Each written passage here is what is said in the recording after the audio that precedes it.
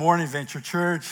It's always good to be here. My name is Fernando, and I serve as the missions pastor and director of the Leadership Outreach Ministry here at Venture. And if you are new here and want to learn more about Leadership Outreach, we have a brochure for you to take home, and you can talk to any one of us after the service. I'm so glad that you're here today, and to our online friends, thanks for joining us this morning. Before we pray, like Pastor Tim said, let me give you a quick update about the ministry of Leadership Outreach. I do believe God is doing something incredible in and through our church. How could one local church be able to spark a movement of God, not only here in Southwest Florida, but around the world? And the answer is absolutely God. Only God can do that. But I also believe God is answering many of our prayers and desires of our hearts. We do have a team of godly servants who really want more of God. Every single week, we pray for that. God, we want you to move and move in us and through us. One of the mottos we have at Leadership Outreach is local church, global impact. And this is exactly what's happening right here with the Venture family. As of today, we have about 1,400 church leaders who are receiving non-formal theological education from more than 50 trainers, national trainers, in our network. We have 52 active training centers in 14 countries, and since 2015, church planters in our network have started 25 new churches in different parts of the world. That's so good. Amen. Praise God. Can I tell you something? In a good way, I feel like we have lost control of what's happening. Even this week, one of my coordinators down in Brazil, this year we had a survey that we took place last year, and this year they just presented the survey to all of us that the most dangerous city in Brazil now is called Feira de Santana in Bahia, Brazil. And that's exactly the city we have the most number of training centers. God is really doing something in that part of the country. And this week, one of our pastors there, he called me and he said, we had all of our seminarists coming and being a part of something that we did in the community, and we have over 300 people accepting Jesus Christ as their Lord and Savior. So that's really amazing to see. I feel like we lost control, and that's why we know God is moving and leading this ministry. I had a pastor, he's the president of the Youth for Christ in Brazil, and he told me one day, he said, Fernando, if you really want to know when God is moving through a ministry, you will always see the Holy Spirit moving ahead of you. You're coming this way, and God is already doing something over there. And then you have to run quickly to go over there because God's already moving there. And then you go here and God is already doing something over there. And then you have to go. So we're always following the lead of the Holy Spirit. And that's something that we love to do, be able to be led by the Holy Spirit. So let's pray and ask the Lord to bless our time here this morning. So Father, we praise you for all the numbers. I know that they are numbers, but they represent people for you. And Lord, we praise you for the blessing that we have, that you called us a church here in Southwest Florida to do such a movement around the world, Father. 14 countries, over 1,400 people being trained, and many churches being planted. Lord, we know that this is your heart. You have a heart for the lost. And this is your business. And we want to be a part of your business, Lord. So we pray that you continue to move powerfully through this ministry and through our church, and keep us humble, always dependent on you, Lord. Always knowing that you are the one leading us and doing this great ministry. Father, as as we get together this morning to hear from you, I pray that your Holy Spirit will take control of my mind and my heart. May I feel and may I think in the way I should, always led by you. I pray that you give me the words to say and that you move powerfully among us this morning. Lord, we praise you and we give you all the glory for everything you do. In Jesus' name, amen. Amen. You know, the Bible is filled with fascinating stories about heroes of the faith and villains as well. Real life descriptions of men and women who struggled just as we do. Did you know that these stories are not intended just to teach us moral lessons or simply to entertain us? No, they are one portion of a much bigger story. They are ultimately designed to point us to the person and the work of God the Father and His Son, Jesus Christ. And today I invite you to look at one of the most familiar characters in the Old Testament. His life teaches that God can accomplish amazing things through ordinary people when they finally submit to God's leadership. Judges chapter 13 presents one of the most interesting stories in the Bible and maybe one of the most well-known stories in the Bible, and that's the story of Samson. Samson's story comes toward the end of the book of Judges. In fact, he is the last judge specifically talked about in this book. And we get a lot more material on him than we do the other judges. And that's because Samson's life sums up the entire message of the book of Judges and points us beyond Judges. So let's read this profound story, Judges chapter 13, verse 1. The Israelites again did what was evil in the Lord's sight. So the Lord handed them over to the Philistines for 40 years. So let's pause. 40 years is the longest amount of time that the Israelites have been enslaved. This number represents judgment of sin and completion. Historians say the Philistines were really bad people and they were really depraved.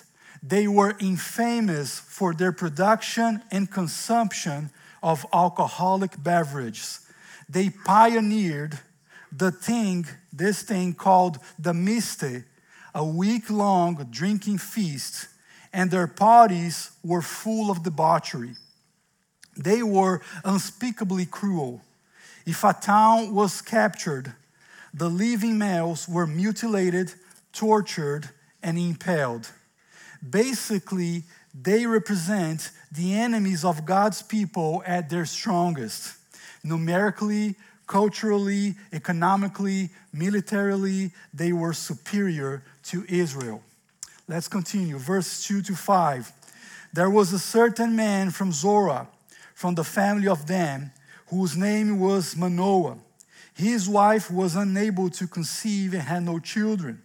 The angel of the Lord appeared to the woman and said to her, although you are unable to conceive and have no children, you will conceive and give birth to a son.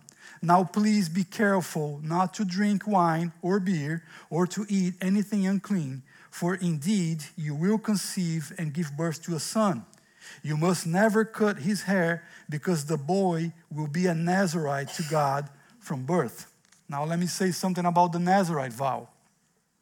You could not cut your hair, any of your hair, during the vow, not drink anything from the vine, alcoholic or otherwise, and not touch any dead bodies of any kind. Usually, people would only commit to it for a short period of time when they were really seeking God about something because it was really intense. Think about fasting and prayer, for example, today. When you really want to seek God for something, you're going to set aside some time for you to fast and seek the Lord in prayer. Basically, the Nazarite vow was with the same principle in mind. But Samson had to do this from birth. And you might ask, what was God's purpose in requiring this vow? And that's a great question. So basically, everything was designed to show us that God would send a Savior who was absolutely different from the world. And verse 5 continues. And he will begin, the boy to be born, he will begin to save Israel from the power of the Philistines. Begin. And that's a very interesting word. If he is going to begin, then the question is, who will finish it? And now we are reading the Bible the right way. Like every other story in the Old Testament, this one won't be completed until the New Testament. Let's keep reading, verse 6 to 17. Then the woman went and told her husband, a man of God came to me. He looked like the awe-inspired angel of God. I didn't ask him where he came from, and he didn't tell me his name. He said to me, you will conceive and give birth to a son. Therefore, do not drink wine or beer, and do not eat anything unclean, because the boy will be a Nazarite to God from birth until the day of his death. Manoah prayed to the Lord, please, Lord, let the man of God you sent come again to us and teach us what we should do for the boy who will be born. God listened to Manoah, and the angel of God came again to the woman. She was sitting in the field, and her husband, Manoah, was not with her. The woman ran quickly to her husband and told him, the man who came to me the other day has just come back. So Manoah got up and followed his wife. When he came to the man, he asked, are you the man who spoke to my wife? I am, he said. Then Manoah asked, when your words come true, what will be the boy's responsibilities and work? The angel of the Lord answered Manoah, your wife needs to do everything I told her. She must not eat anything that comes from the grapevine or drink wine or beer. And she must not eat anything unclean. Your wife must do everything I have commanded her. Please stay here, Manoah told him, and we will prepare a young goat for you. The angel of the Lord said to him, if I stay, I won't eat your food, but if you want to prepare a burnt offering, offer it to the Lord. And Manoah did not know he was the angel of the Lord. Then Manoah said to him, what is your name? So that we may honor you when your words come true. So Manoah begins to bombard the angel with questions. Who are you? What's your name? When will all this be fulfilled? And what will happen to my son? Manoah wants to know details about what will happen in the future. Maybe he was not so confident about it. What's going to happen tomorrow is a question that all of us struggle with. And God knows we struggle with. But this is what we can learn here.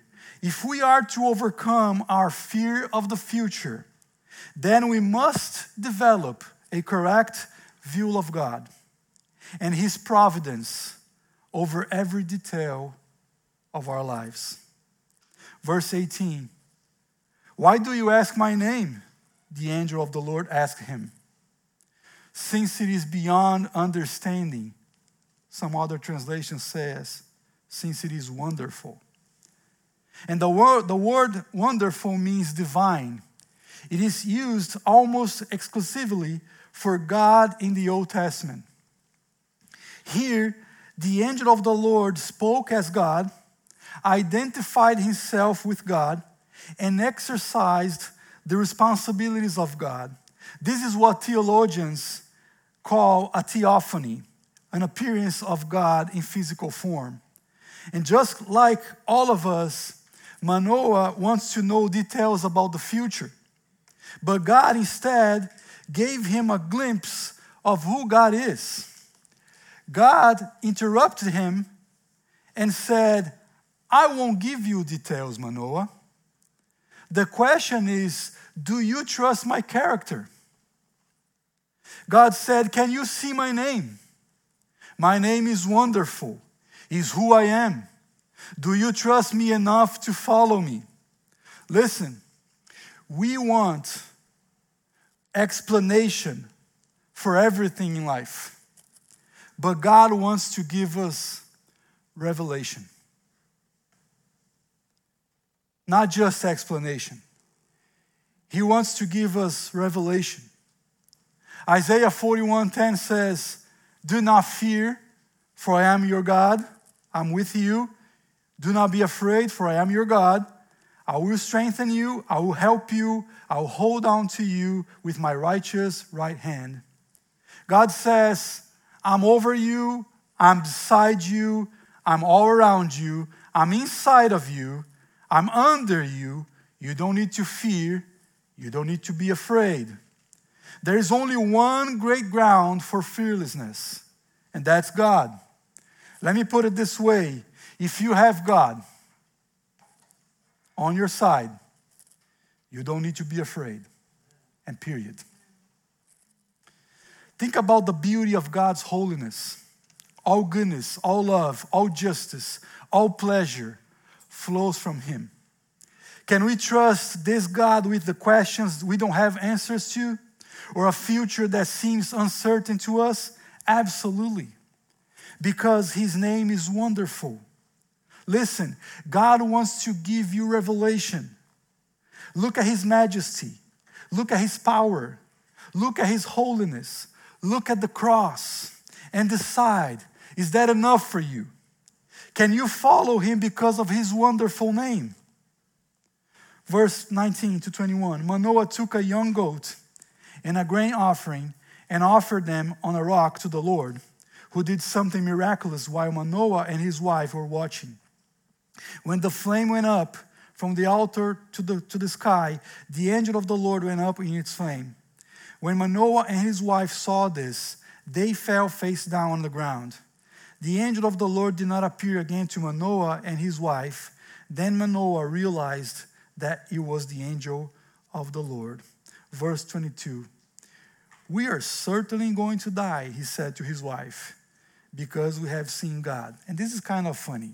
If you read the scripture, like imagine, he's speaking, with his face to the dirt, muffled, and he tells his wife, honey, we shall surely die. But his wife said to him, if the Lord had intended to kill us, He would not have accepted the burnt offering and the grain offering from us, and He would not have shown us all these things or spoken to us like this. So the woman gave birth to a son and named him Samson. The boy grew, and the Lord blessed him. But right here, at the end of chapter 13, we start to see an indication of trouble. Samson's name, son, means son, child. It's a tribute to the sun god. Samson is going to live a life filled with contradiction. He was a man of great physical strength, yet displayed great moral weakness. Let me tell you 3 things that will weaken Samson's life. Number 1, Samson's life is going to be characterized by compromise. He is going to act like a fool, breaking all 3 provisions of the Nazirite vow. No alcohol, no dead bodies, and no haircut. In chapter 14, Samson falls in love with a Philistine girl, which is obviously a problem in itself because she doesn't even share his faith. Then he throws himself a mistake. Remember? The week-long drinking party? Yeah, imagine what happened there. Then a few days before his wedding to the Philistine girl, a lion attacks him, and he tore the lion apart with his bare hands. And after some time, chapter 14 says, when he returned to marry her, he left the road to see the lion's carcass, and there was a swarm of bees with honey in the carcass. He scooped some of the honey into his hands and ate it, violating the command never to touch a dead body. And of course, he ends up cutting his hair, which leads to his downfall. You see, Samson compromises God's standards whenever it is convenient for him. Now you ask yourself, do I do that? Do I compromise God's standards whenever it is convenient for me? Number 2, Samson's life is going to be characterized by impulsivity. Throughout his life, he doesn't show any signs of self-control. He gets hungry for honey, he eats. He wants a woman, he takes her. Doesn't matter if she's a Philistine or a prostitute or whatever. He gets mad, he kills people. Almost every demonstration of strength in his life comes as a result of him being personally insulted or angered. Think about how much Samson was willing to risk just to have an impulse satisfied. Who would risk being the strongest man alive for a taste of a little honey? Who would do that? But we see people acting in the same way today. People trade God and his promises for the slightest bit of sweetness or pleasure of sin. People who throw away their marriage, their family, for a little taste of pornography.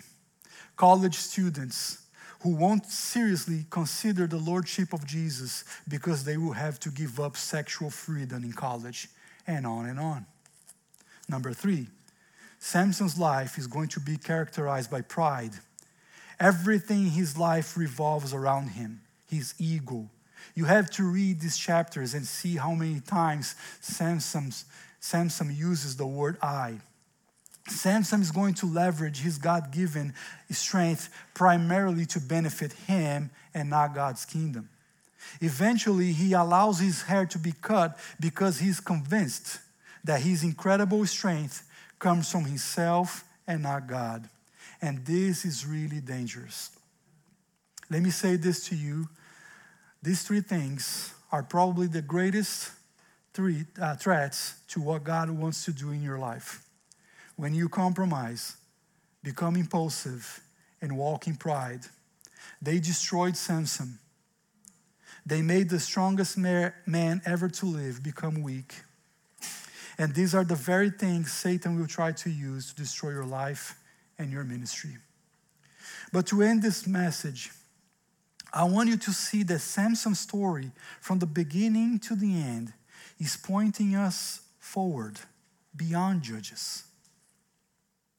The late pastor Tim Keller said, Samson is the last judge in this book, the last great hope for Israel. We wait to see how he will rescue and rule God's people in obedience to God. And in almost every way, we will find ourselves disappointed. Samson points us forward to another deliverer. Jesus will complete what Samson begins. You see, this is the most important word in this whole story. Chapter 13, verse 5 says that Samson began the salvation of Israel, but Jesus is the one who will complete it. Jesus is the true and better Samson, who would succeed in every area where Samson failed. Like Samson, Jesus' strength would reside not in how he was built, nor in his personal charisma or beauty, but in the indwelling power of the Holy Spirit. Unlike Samson, Jesus never compromised. He would keep every facet of God's law without sin. Instead of being controlled by his impulses, Jesus would be controlled by God's will. After 40 days in the desert without eating anything, Satan appears to Jesus and offers him bread. And what Jesus said is the complete opposite of Samson. He says, man does not live by desire or by bread alone. Man lives by the will of God. Jesus didn't do things because it pleased himself, but because it pleased God.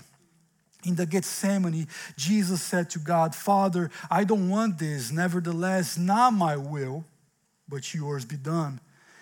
And though Jesus was entitled to the throne, he would take the role of a servant and submit to the humiliation of the cross.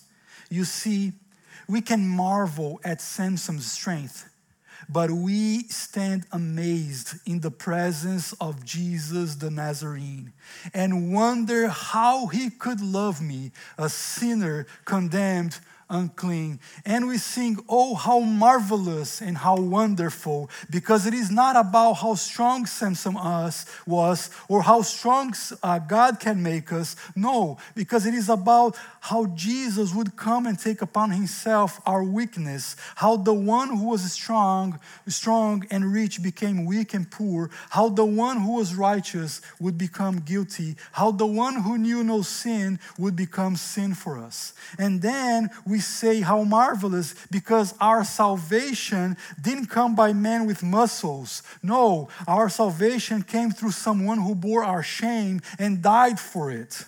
Listen, until you see Jesus and believe what he did for you, you will never become a person of real strength. And God wants to give you this revelation. Jesus is the real deliverer. And knowing him will enable you to live like Samson should have lived. Instead of saying, I want it, you will have the strength to say, I want God. And I want to do his will. Instead of saying, my strengths, talents, and abilities are all about me, you will say, oh Jesus, it's all about you. It's all from you. It's all through you. And it's all for your glory. Instead of saying, I can handle it, you will say, I cannot handle anything without God, but I can do all things through Christ who strengthens me. On the road to Emmaus, Luke chapter 24 tells us that Jesus was speaking with two of his disciples. They were walking between two towns, and the two men didn't know who he was. This was after the resurrection. Jesus explained to them how everything in the Old Testament, from the book of Moses through the prophets, everything was about him. I imagine when he got to the story of Samson, he explained some of the things that I am explaining to you. And Jesus did that because he wanted them to see, like he wants us to see. He wants us to have this revelation. And this is the goal of every sermon we preach here at Venture. The Bible is not a list of examples for you to emulate. The Bible is about a Savior for you to adore. Your strength won't come from what you do for God. It will never come from what you do for God. Your strength will come from worshiping God for all he has done for you. My goal is not that you leave this place with a page full of notes. My goal is that you leave this place worshiping Jesus. There ought to come a time when the pen must goes down and the eyes go up. And you quit taking notes of the things you got to do for God. And you start saying, oh my God, look at what you have done for me. Because when your heart bursts alive in worship at what Jesus has done for you, then everything you begin to do for God will flow from the strength and ability that God gives you through the Holy Spirit. Amen? Amen. So let's all stand up. Let's end our time here by worshiping Jesus. He is the real deliverer. He is the Savior of the world. Father, we give you all the glory. You are the true and the better Samson, Jesus. You came to deliver us from the power of sin. We love you. We praise you. We pray that you fill our hearts with awe before you. We want to be moved by your Spirit. We want to be filled with your Spirit. We want to walk in the Spirit. We want to live in the Spirit. We want our lives to be lived for your glory alone. Take our hearts, take our minds, take control of our being. And Lord, be exalted. Be exalted, Lord. We are here to worship you, and we praise you, Lord Jesus. Amen.